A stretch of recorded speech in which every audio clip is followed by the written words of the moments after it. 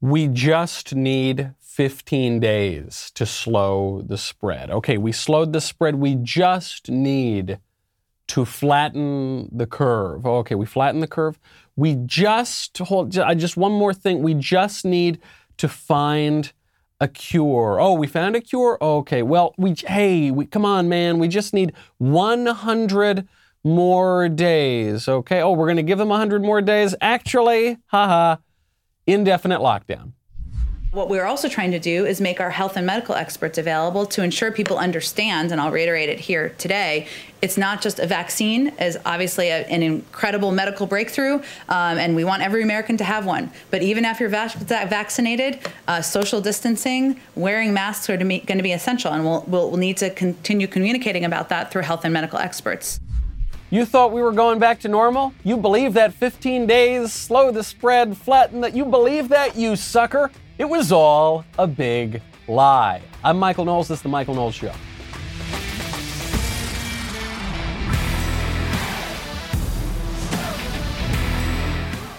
Welcome back to the show. My favorite comment from yesterday is from Justin Croteau, who says, quoting Joe Biden here, "I'm not creating new laws, I'm fixing bad policies."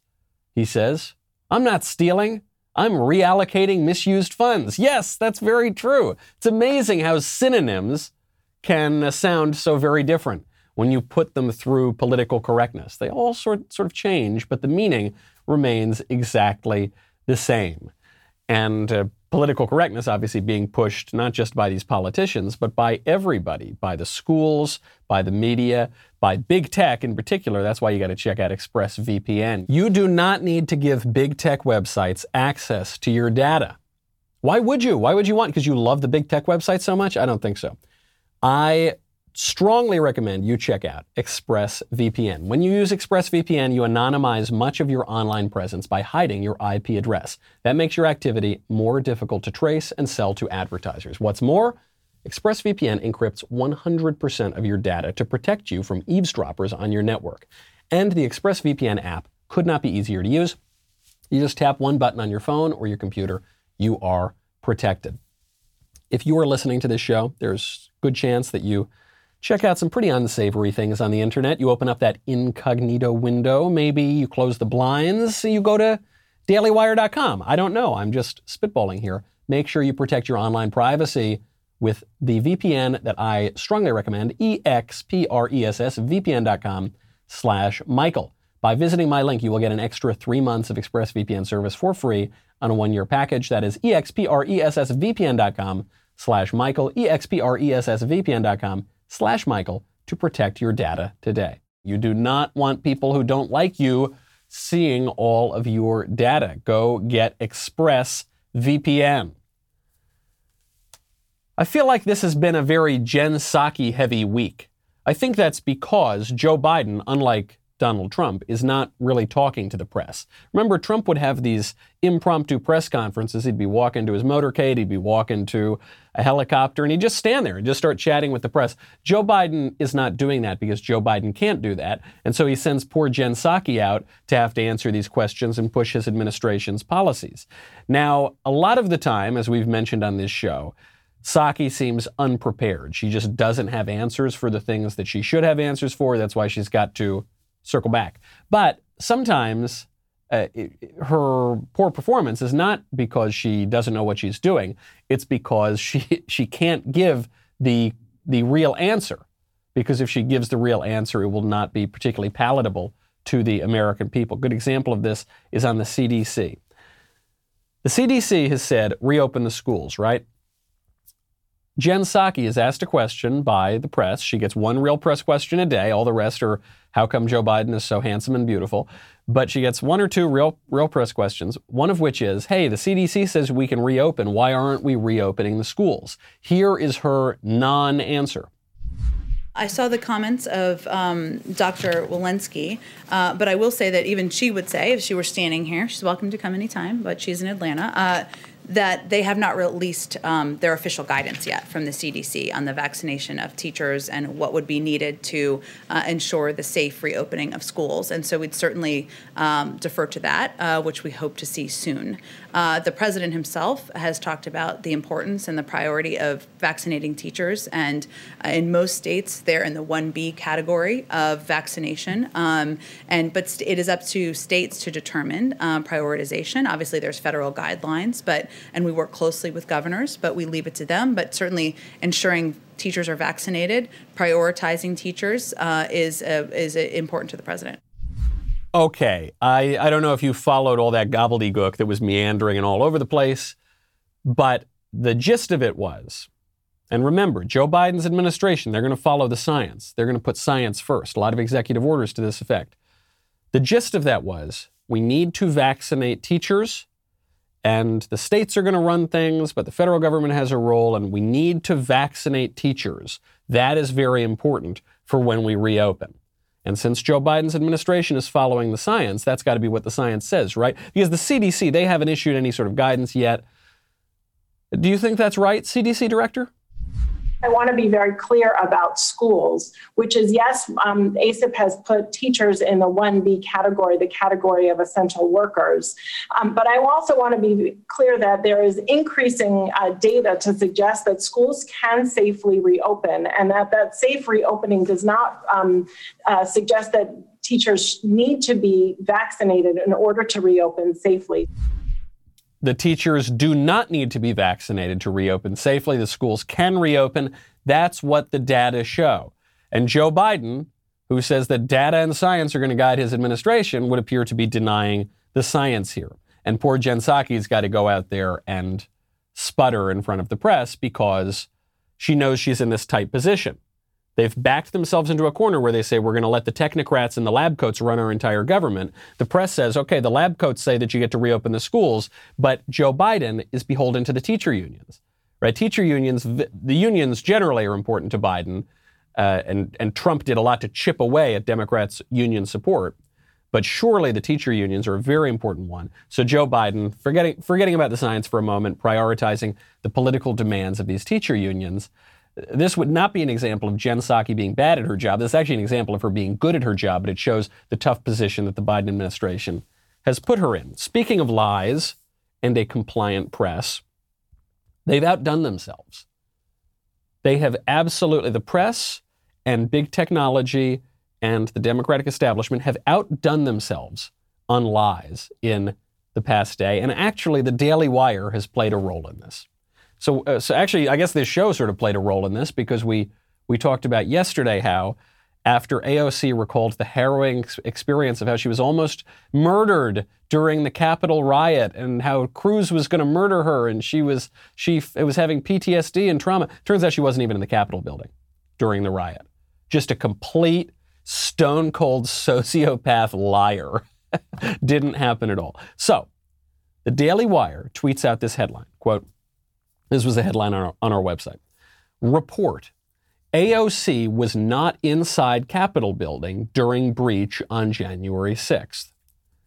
Snopes, a fact-checking website, just a left-wing opinion website, but they call it a fact-checking website. Snopes rated this headline mostly false. Now, when Snopes rates headlines, they'll say maybe it's true or it's false or it's mostly true or it's mostly false. They will say, here's what's true and here's what's false. So the original headline was, report AOC was not inside Capitol building during breach on January 6th. Snopes, here's what's true. Wait for it. Ocasio-Cortez wasn't in the main Capitol building where the House and Senate chambers are located. Okay? What? That sounds like that was just the whole headline. AOC was not inside the Capitol building during the breach. What's true? AOC wasn't in the main Capitol building where the House and Senate are. Okay. What's false? When the attack on the Capitol began, Ocasio-Cortez was in her congressional office, which is located in a network of office buildings immediately surrounding the Capitol, and her office building was one of the two buildings that were evacuated. Our headline didn't say anything about that. Our headline didn't mention that. Our tweet didn't mention that. What we said was AOC was not in the Capitol building. Then what they admitted was true is AOC was not in the Capitol building. But then what they said was false was that we didn't mention that AOC was in an office building down the street. Well, yeah, she could have been in any building down any street. She just wasn't in the main building that we were all talking about. I don't know. I guess there's no way really to appeal this sort of thing. And what do I care? I don't have any respect for Snopes, nor do any Republicans that I know or any conservatives. But the problem is that big technology companies team up with companies like Snopes to determine whether or not your social media accounts are going to be deplatformed, whether they're going to be suppressed, whether they're spreading fake news, whether they'll be suspended. I mean, Snopes is just outright lying. Right? They absolutely should just delete the whole article and fire whoever wrote it, but they're not going to do that because they're not a fact-checking website. They're a left-wing activist group, and that's why the left-wing activists at big tech companies are teaming up with them, because they can provide the facade of fairness. But they say, well, we're just talking to the independent fact-checkers. We're just talking to the experts, the lab coats. We're just following the science. But then, of course, when objective reality runs up against one's political convenience, guess what's going to win out? You heard Jen Psaki, you heard the Biden administration. Forget about that science when it runs up against our politics. Snopes, forget about objective reality when it runs up against our politics. You want to hear the kicker? Oh my gosh. We have heard now for 2 months, no voter fraud in 2020, no election questions. If you dare question the election, you're an insurrectionist, you're a traitor, murderer, rapist. You need to be deplatformed. You need to be kicked off of the air. You need to be kicked out of polite society. So there's a hotly contested congressional race in New York right now. This is in New York's 22nd. It's a race between Anthony Brindisi and Claudia Tenney, who I actually happen to know from New York politics. So Claudia Tenney had the seat, then Brindisi wins it. Now it looks like Tenney's going to win it again because Brindisi, the Democrat, is just behind. The Democrats are alleging voter fraud. Specifically, they're alleging that the voting machines are throwing the election to the Republican and demanding a recount. These candidates are separated by 122 ballots. And the Democrats, while they are saying that any questioning of voter integrity, and in particular, any questions of voting machines, you got now billion-dollar lawsuits over voting machine fraud claims. Well, while they're saying that those are completely illegitimate and you basically need to be banished to a faraway island if you bring them up, they're making the same claims themselves. Because they always do this sort of thing. And it just reminds me of these squishy Republicans who follow the Democrats' line here where they say, oh no, we have to agree with the Democrats. We can't bring up the question of fraud. That's wrong. We can't do that. We got to play by the rules here.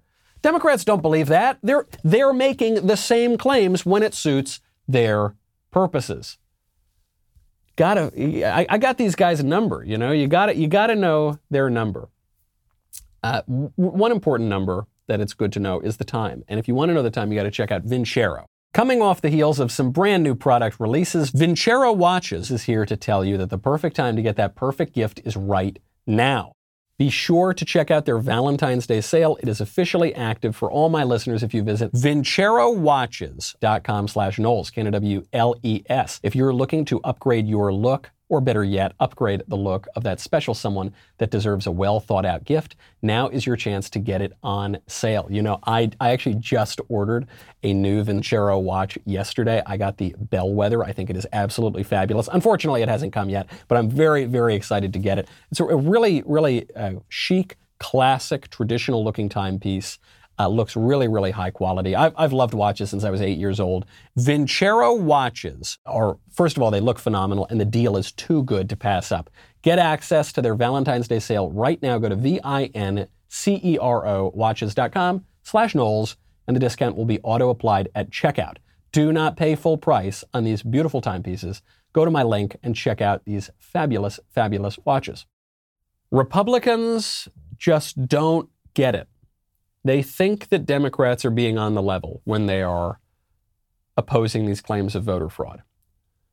Right? When we're talking about voter fraud in the 2020 election, Some people are making these very, very extreme claims, some might say outlandish claims, about mass fraud in the machines, and the CIA is involved, and it's in Germany, and it's, who knows, there's space aliens involved, right? There are extreme claims, but then there are the claims that are right before our very eyes, which are undeniable. Namely, Democratic election officials in Pennsylvania broke the law. They violated the state constitution, which clearly prohibits widespread mail-in ballots. How about the election poll watchers who were sent home illegitimately, Republican watchers sent home in Philadelphia? How about those videos we saw of election officials putting cardboard in the windows so that people who were outside couldn't see what was going on in the counts? How about the water main break, right? The pipe leaking that sent home the election officials in certain counties. All these little things, far more tangible. You can point to them. Meanwhile, Democrats are making more outlandish claims about voter fraud, just in New York's 22nd congressional race. And there are two kinds of Republicans. There are the Republicans who recognize that the Democrats are being cynical and they're being cheap, and that we should be skeptical of their efforts to take away election integrity measures. Those are the good, tough, serious, conservative Republicans. And then there are the squishes. There are the squishy Republicans. And I'm afraid to say Senator Ben Sasse, who has done some good things. I like actually many of the things he's done, but he falls into the latter category. He seems to prefer to scold Republicans than to deal seriously with these things. Ben Sasse just released a video because he's being censured by the Nebraska GOP. He's being censured because they think he's gone squishy, because in many cases he has gone squishy. On policy, generally speaking, he's been pretty good, but when it comes to these tough political fights, he's gone weak. And the Nebraska GOP is threatening to censure him again. Ben Sasse releases a defiant video pushing back against the censure. Guys, I want to talk to the State Central Committee. I've heard from many of you in the days since the attack on the Capitol, threatening another censure for what I said about the president's lies after the election. As a friend and fellow Republican, I want to shoot straight. I'm not going to spend any time trying to talk you out of another censure. I listen to Nebraskans every day, and very few of them are as angry about life as some of the people on this committee. Not all of you, but a lot. Political addicts don't represent most Nebraska conservatives. When Melissa and I first ran back in 2014. Pause it there. This is the first sign that something is a little off here. When Melissa and I first ran. Who's Melissa? I don't know who Melissa is, so I Googled Melissa. Ben Sasse, Melissa. Melissa is his wife. Melissa did not run for office. Melissa is not elected to any seat. This is something, I've heard a lot of politicians do this. Or I've heard a lot of good politicians do this too, but it always grates on me. Because politicians, if they want to be kind of disingenuous, they'll pretend that it's not just them running for office. This isn't about me, this is about us. This is about when my family and I ran, when we all, no, I don't know who the family is. I'm not voting for the family, I'm voting for you. There's a job and there's only one spot and you're the guy who's running for it. So already to me, this is not, a totally worth writing the guy off. But already I'm hearing this kind of slick, disingenuous political language. So I'm already, I don't know if I like this. The other thing he says here is, look, the people who are obsessed with politics, they don't represent most of Nebraska. Sure, fair enough. I guess most people, right, we elect our representatives so that they can go be obsessed with politics instead of us. But we want you to be obsessed with politics. Your job is to be obsessed with politics. When I hear something like that, when I hear a politician making fun of people who are obsessed with politics, I think, oh, this guy doesn't like political fights. This guy's not in it for the fight. He wants to be nice. He wants to be liked. But when push comes to shove on the really, really tough fights, this guy doesn't sound like he's very interested. He goes on. Many of the same party officials who applauded in 2014 cussed me out in 2016 when I refused to vote for candidate Trump. And again, when I declined to serve on his re-election committee in 2019. And again, when I didn't vote for him in 2020. Now, many of you are hacked off that I condemned his lies that led to a riot. Okay, here we go. Here we go. Did Trump lie? I don't know. Let's debate that question another day. We don't have time to deal with that right. Did he lie? Did he exaggerate? Did he have some evidence of fraud? Was he confusing certain things? Was he conflating? I don't know, whatever. Whatever he said, let's go with Ben Sasse. Let's say it's a downright lie. Did it lead to a riot? Did Trump incite the riot? Well, he said, be peaceful. Don't be violent, right? He said that before, during, and after. So to me, this seems dishonest. And then we remember Ben Sasse was an ardent never-Trumper. So he's an elected Republican, but he didn't vote for the Republican nominee in 2016. He didn't vote for the Republican nominee even in 2020. Now I'm really skeptical of the guy, because even people who were questioning Trump in 2016, they thought maybe he was going to be like a liberal Democrat or something like that. I kind of get it. I understand why, because he had been sort of a Democrat for a lot of his life. But by 2020, you got to vote for the guy. He was an excellent, excellent president. You got to vote for the guy in 2020 if you're a Republican. So now I'm really skeptical. And then Ben Sasse sort of seals the deal. Personality cults aren't conservative. Conspiracy theories aren't conservative. Lying that an election has been stolen, it's not conservative. Acting like politics is a religion, it isn't conservative. I still believe every word from the campaign trail. What makes America great isn't power politics. It's what happens in the communities where you and I are raising our kids. What makes America great isn't power politics. But what makes politicians great is being willing to exercise power. What are you talking about? Of course this guy doesn't like power politics. He's explained it. When push came to shove, when it was a little bit of a tough election, he didn't want to vote for the Republican nominee. Even after the guy proved himself to be a good Republican president, didn't want to vote for the guy.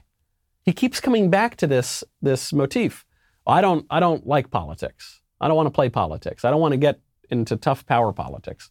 Well, the opposite of power politics is weak politics, impotent politics. It's too bad. I think Ben Sasse holds many views that are pretty conservative that I would agree with. I like that. He's highly educated. I like that.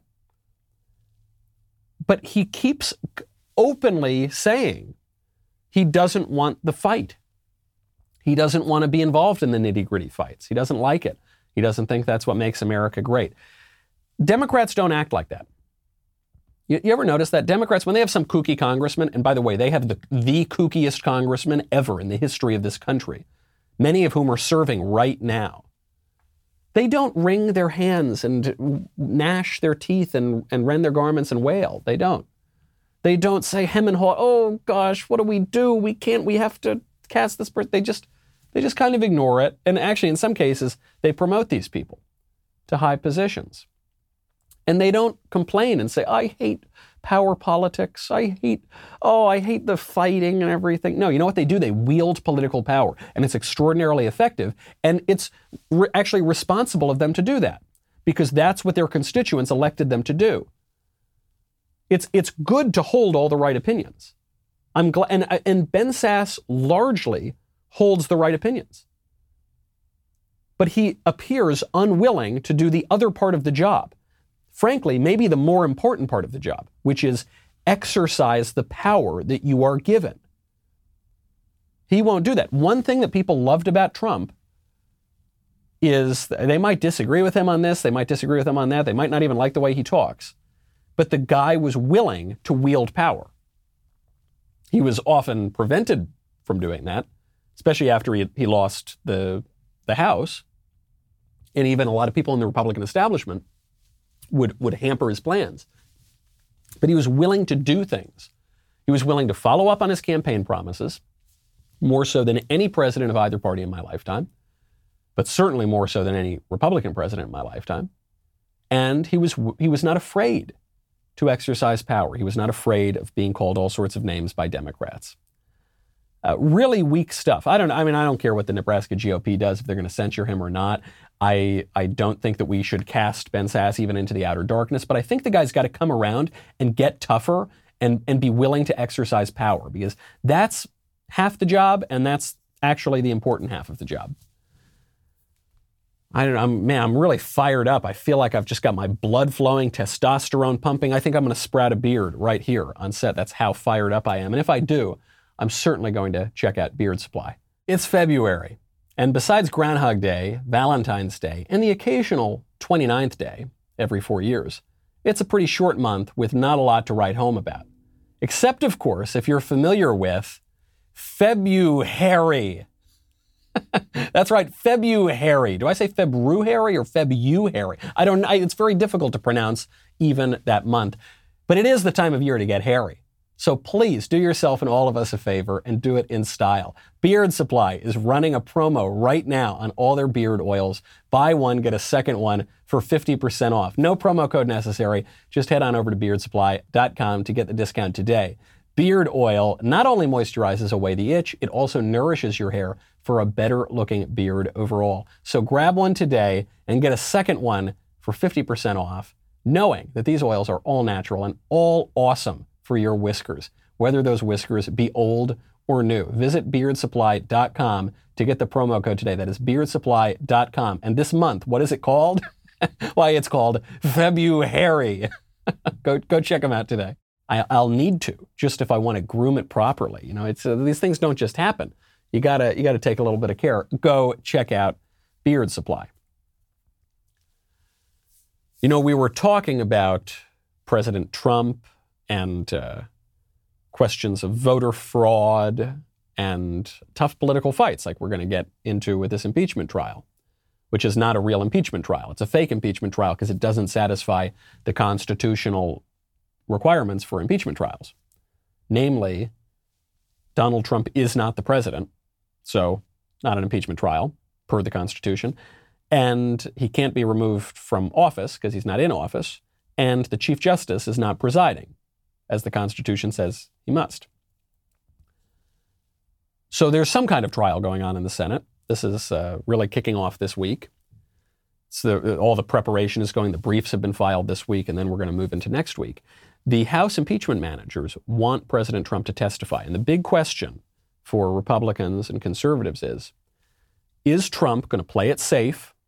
And are his lawyers just going to focus on how this is an illegitimate trial and doesn't meet the constitutional standard and you're going to have to acquit him? Or is the guy going to go for broke? And is he going to present all the evidence he's got of all the irregularities and all the shady deals that happened in Philadelphia and Georgia, wherever? Is he going to make the case that is now so politically incorrect that there were lots of irregularities in the election? And I don't know, I'm of two minds on this. One, it's probably safer, get acquitted in the trial, make sure there's no question that you could run again if he wanted to run again.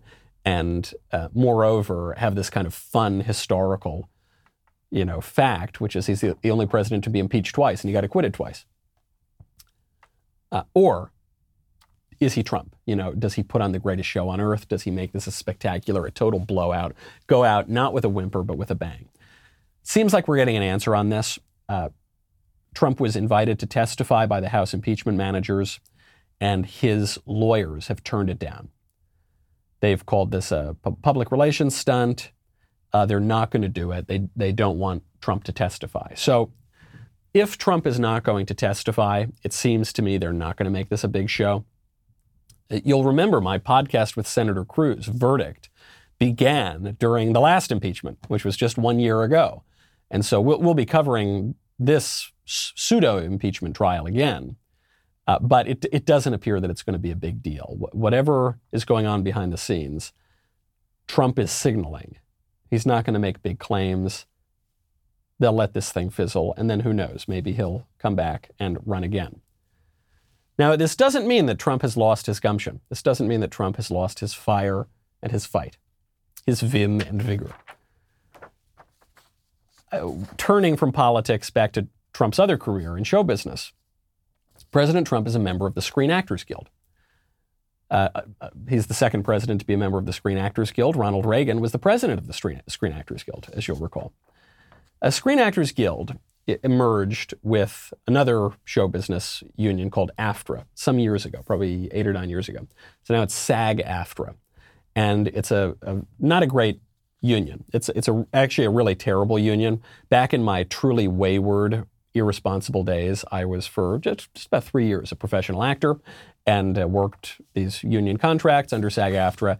And the union does nothing for its members. I mean, it's really bad. And a lot of friends of mine have been in SAG leadership, right? They've helped run the union, or a lot of friends of mine have been in the union, and it doesn't matter their politics, obviously.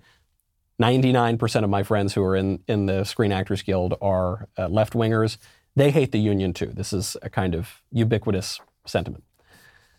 So SAG, even though they don't do anything for their members, they want to make all these big political stunts, so they say they're going to kick out Trump. Trump writes a letter to them. If you'll indulge me, I want to read it in large part, if not in full. Ms. Carteris, I guess she's the head of the union or something.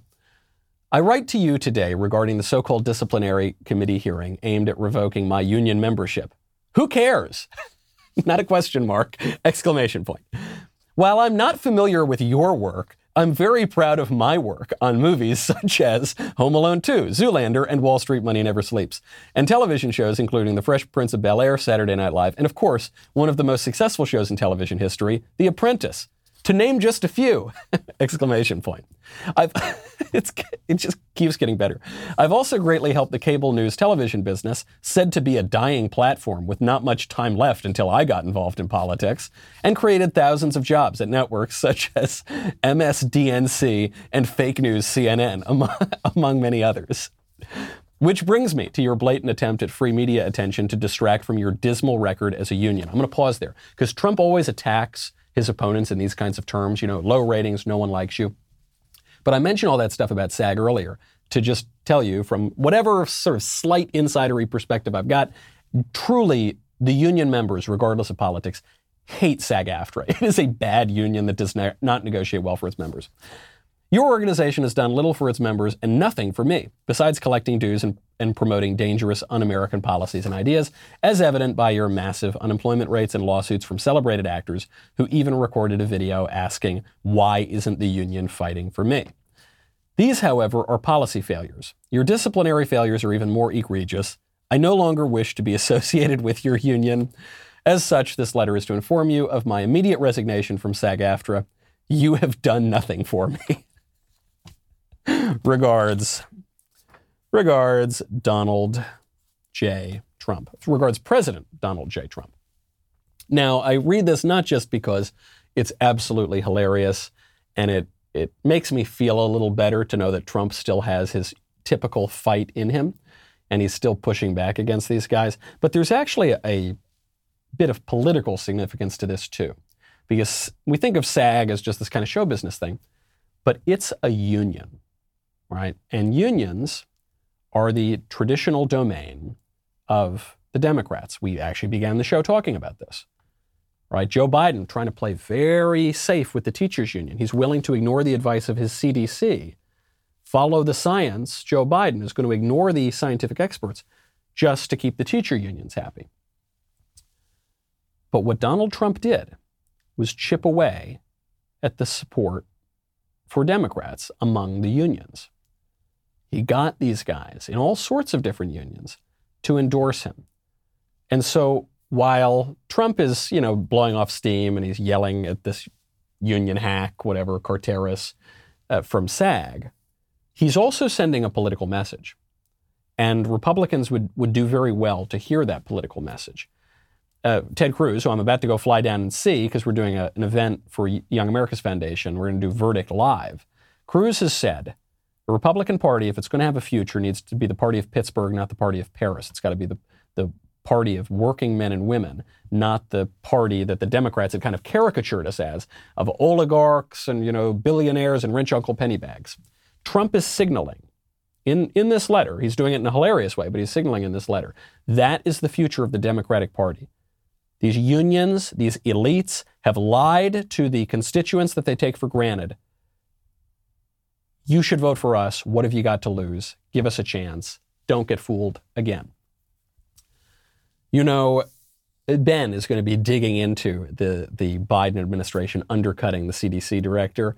He's going to be analyzing the science, as we like to say, and also the Biden administration's proposed executive actions to forgive student loan debt. So go take a listen to that. And also, you can get 25% off a new Daily Wire membership with code RHF for just a very little while longer. Not much longer. Sign up today. Watch our first feature film, Run, Hide, Fight. Run, Hide, Fight was our launch into the entertainment world just a few weeks ago. The critics hate it because the movie is not politically correct. It's not super conservative, right? It's not like a propaganda movie, but it's just not, it doesn't check the woke boxes. So critics hate it and the audience loves it. The audience score is super high. So go check it out. You can get 25% off using code RHF. Join the Daily Wire today. This is your last chance. The promo is only available through the weekend. Put in code RHF, 25% off. We'll be right back with the mailbag.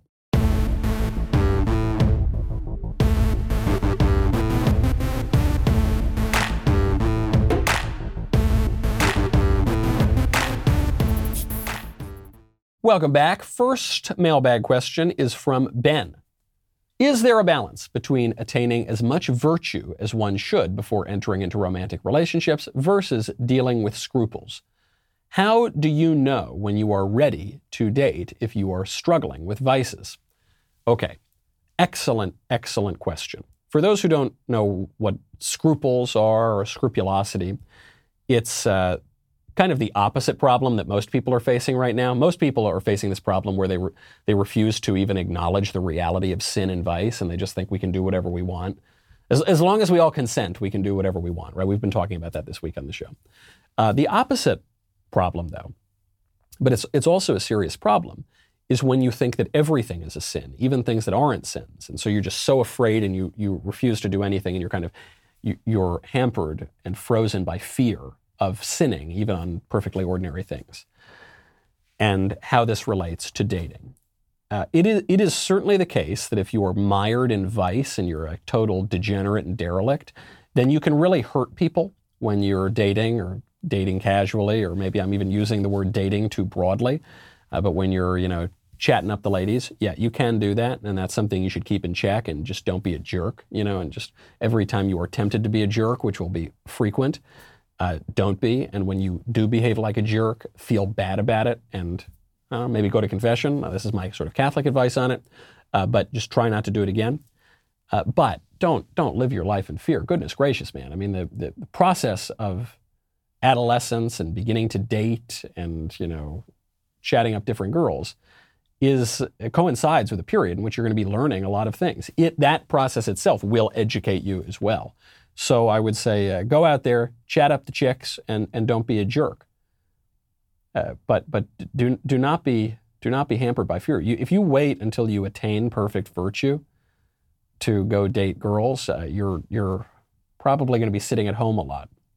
And if something tells me that one of the vices you're alluding to is internet porn, because every guy basically who writes into the show with questions like this, it refers to internet porn at some point or is alluding to internet porn because it's a ubiquitous vice and temptation. It relates directly to relationships and to romance and to marriage.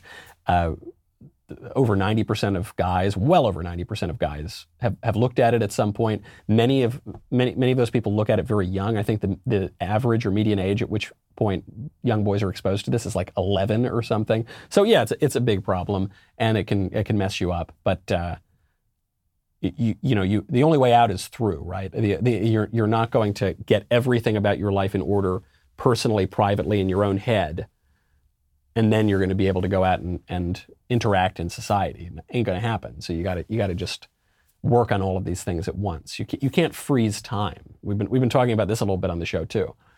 We're living in time, so you've got to be able to do multiple things at once. Work on yourself and go out and build your life and build your career and build your hobbies, and you can't just only do one of those at a time. From Nick. Hey, Michael, longtime listener, first time mailbag question. The groundhog saw his shadow. Should we ask Dr. Fauci if that means 6 more years to slow the spread? Yeah, I think we absolutely should. The problem is we won't be able to trust whatever answer he gives us. Because he could come out and say, well, the groundhog is very clear, and I've been very clear from the beginning The groundhog is 6 more years to slow the spread. And then 6 years later, we're going to say, okay, we're good now. We can all go. I never said that. The science is very, very clear. You've all got to wear the masks and put the donut on your head and jump up and down on the pogo stick for another 25 years. That's the science. That's what's very, very important. Next question from Bryson. Hey, Michael. Congrats on the baby. Thank you very much. My pastor recently preached a sermon online where he said that we should follow... this is why it was online. Because he said we should follow government lockdown rules because of Romans 13, verse 1. Everyone must submit himself to the governing authorities, for there is no authority except that which God has established. What is your response when Christians use this verse to say that we must follow the insane China virus restrictions? P.S. I love your show. Thank you for all that you do at the Daily Wire. Do you or does your pastor read that line from Romans to mean that the earliest Christians should have worshipped pagan idols? Right? Christianity spread in many ways through the blood of the martyrs. And there were many, many Christian martyrs during the Roman Empire who refused to worship the Roman pagan gods and worship pagan idols. It was the law, but they broke the law, and they suffered the consequences for breaking the law, and then they went up to heaven because they were martyrs. Does your pastor really believe that Romans is saying that we shouldn't do this? I can't imagine he thinks that. One thing I would recommend on this point, because we do have to give great deference to civil authority, and the civil authority is there for our own good, and the state is not an illegitimate thing, and it is there for our own good, and hierarchies of rule exist for our own good and exist all the way up to the kingdom of heaven, sure. However, St. Thomas Aquinas recognizes that there are times to overthrow a tyrant's shackles. And so the question is, what is that time and how should we do it? One recommendation I would give you is to go take a listen to Spencer Klavin's Young Heretics podcast. He just did, the last couple of days, he's done a series on the right of revolution and the right of civil disobedience and the right to push back against these things. That would be some great extra listening. I'll give you a short answer here in case you don't want to take the time to listen to Spencer's show, which is, we are now told that we need to pay obeisance to many rituals of the liberal liturgical calendar, right? We are told it is right and just to go out and perform the BLM rituals, which mostly involve burning down cities and stealing Gucci handbags. We're told it's perfectly fine to observe the Antifa rituals. But we can't go to church. Churches are closed. The big left-wing events are open, which have a liturgical and religious character. Those are open. The marijuana dispensaries in California, they've been open pretty much the whole time. They're essential, but churches are closed. It would seem to me, obviously not a perfect analogy, a very, very, very diminished version, but there are still some similarities to any government that would force you to participate in one religion and disregard your own religion. And I can say this especially for Catholics. Catholics can't stream the Mass forever. We have an incarnational faith, right? And many Protestant denominations, particularly the older Protestant denominations, recognize this kind of incarnational aspect. We need to go there. We need to do it. We can't be cut off from the sacraments forever. And if the civil authority is going to cut you off from the sacraments forever, then you've got to disobey that authority. From Rebecca. I'm having a hard time meeting someone I want to date who is Catholic. Oh, Catholic question. But I've met a lot of great Protestants. Is it okay to date and marry a Protestant as a practicing Catholic? I'm worried about secretly always hoping they'll change, as I know I'd pray for their conversion. I expected you to advise against this until I heard that when you married your wife, she was a Protestant. She was not a Protestant, but she was not a Catholic. What was your thought process? Well, I'll give you, since you bring up the example of my wife, I'll bring up my own example. For most of the time, I guess maybe not most of the time, but for the early time that my wife and I dated, because you remember we were high school sweethearts and split for college, we were both practically atheists. So we didn't have any religion. We didn't practice any religion other than, the religion of secular liberalism. And then I, had this kind of reversion on the road to Damascus. I had this kind of coming back to the church. And then that, of course, spurred all of these conversations with my wife and, her own thinking about this matter. So I always say, you either grow together or you grow apart. And that will be an aspect of this. From a very practical perspective, though, you should know that if you want to be married, as you are a Catholic, if you want to marry a Protestant, you need to marry him, and you want to remain Catholic, you need to marry him in the Catholic Church, you need to get a dispensation from your bishop, and you need to agree to raise the children Catholic. Now, if your potential husband would agree with this, then he will be practicing a different religion than his entire family. But he also has to be the head of the household. He also has to lead his family. So it would be much easier for him to just become Catholic. Or he could defer to you in spiritual matters, but he still would, have to go to Mass, right? I don't see any world in which you could raise a Catholic family, but Daddy doesn't go to Mass. So he'd have to go to Mass, and he'd have to basically give all the kind of spiritual leadership to you. Maybe you are okay with that. Maybe he's okay with that. Maybe you're not. I have seen this work where, good big old Catholic family where the husband does not convert, but he basically just goes along with everything and doesn't have really strong religious views himself. You could do that. I think that's probably the exception rather than the rule. Probably better to confront this issue and grow together rather than grow apart. Because if you grow apart after the marriage and after the wedding, that's going to be a very bad situation. From Sarah. Hey, Michael, love the show. What authority are you speaking under when you criticize the Pope? Well, this is a very Catholic-heavy mailbag. What authority are you speaking under when you criticize the Pope and the Vatican? Oh, I'm going to pause there 1 second. I don't know that I have criticized the Pope and the Vatican. I've raised many questions about things that the Pope has said, and I've raised many doubts about things that the Vatican has done. So in that way, I guess it's critical.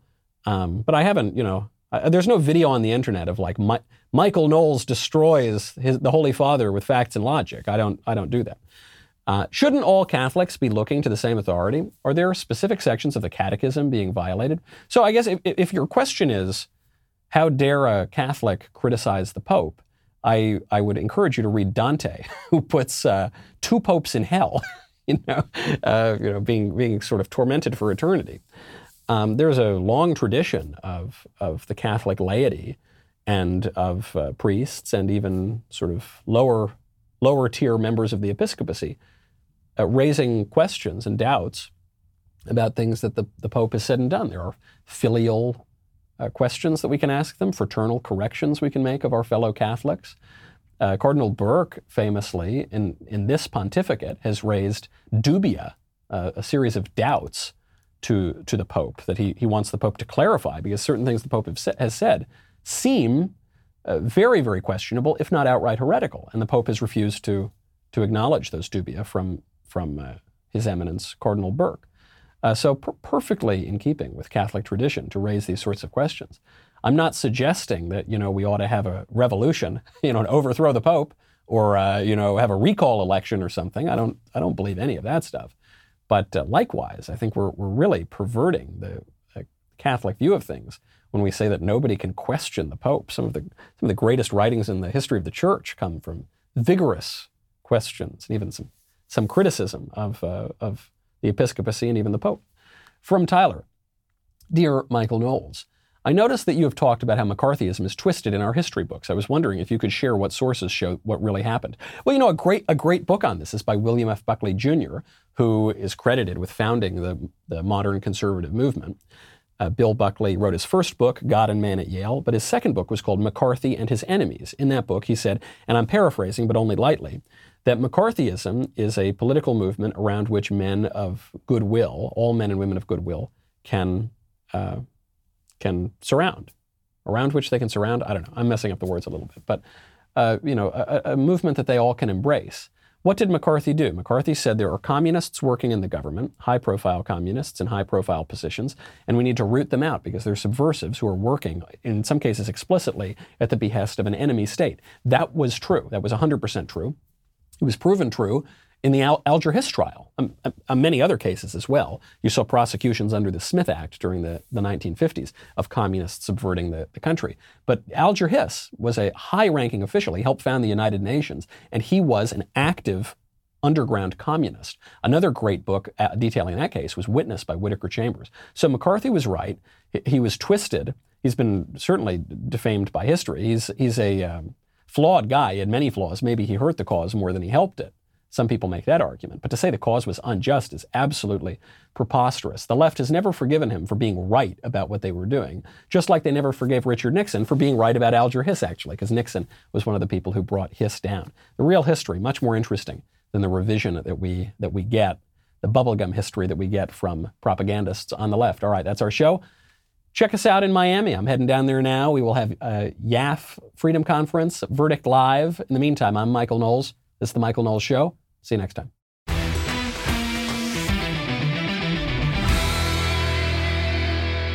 If you enjoyed this episode, don't forget to subscribe. And if you want to help spread the word, please give us a 5-star review and tell your friends to subscribe. We're available on Apple Podcasts, Spotify, and wherever else you listen to podcasts. Also, be sure to check out the other Daily Wire podcasts, including The Ben Shapiro Show, The Andrew Klavan Show, and The Matt Walsh Show. The Michael Knowles Show is produced by Ben Davies. Executive producer, Jeremy Boring. Our technical director is Austin Stevens. Supervising producers, Mathis Glover and Robert Sterling.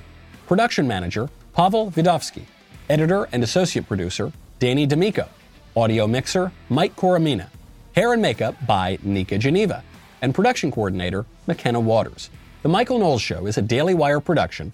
Copyright Daily Wire 2021. Hey everybody, this is Andrew Klavan, host of The Andrew Klavan Show.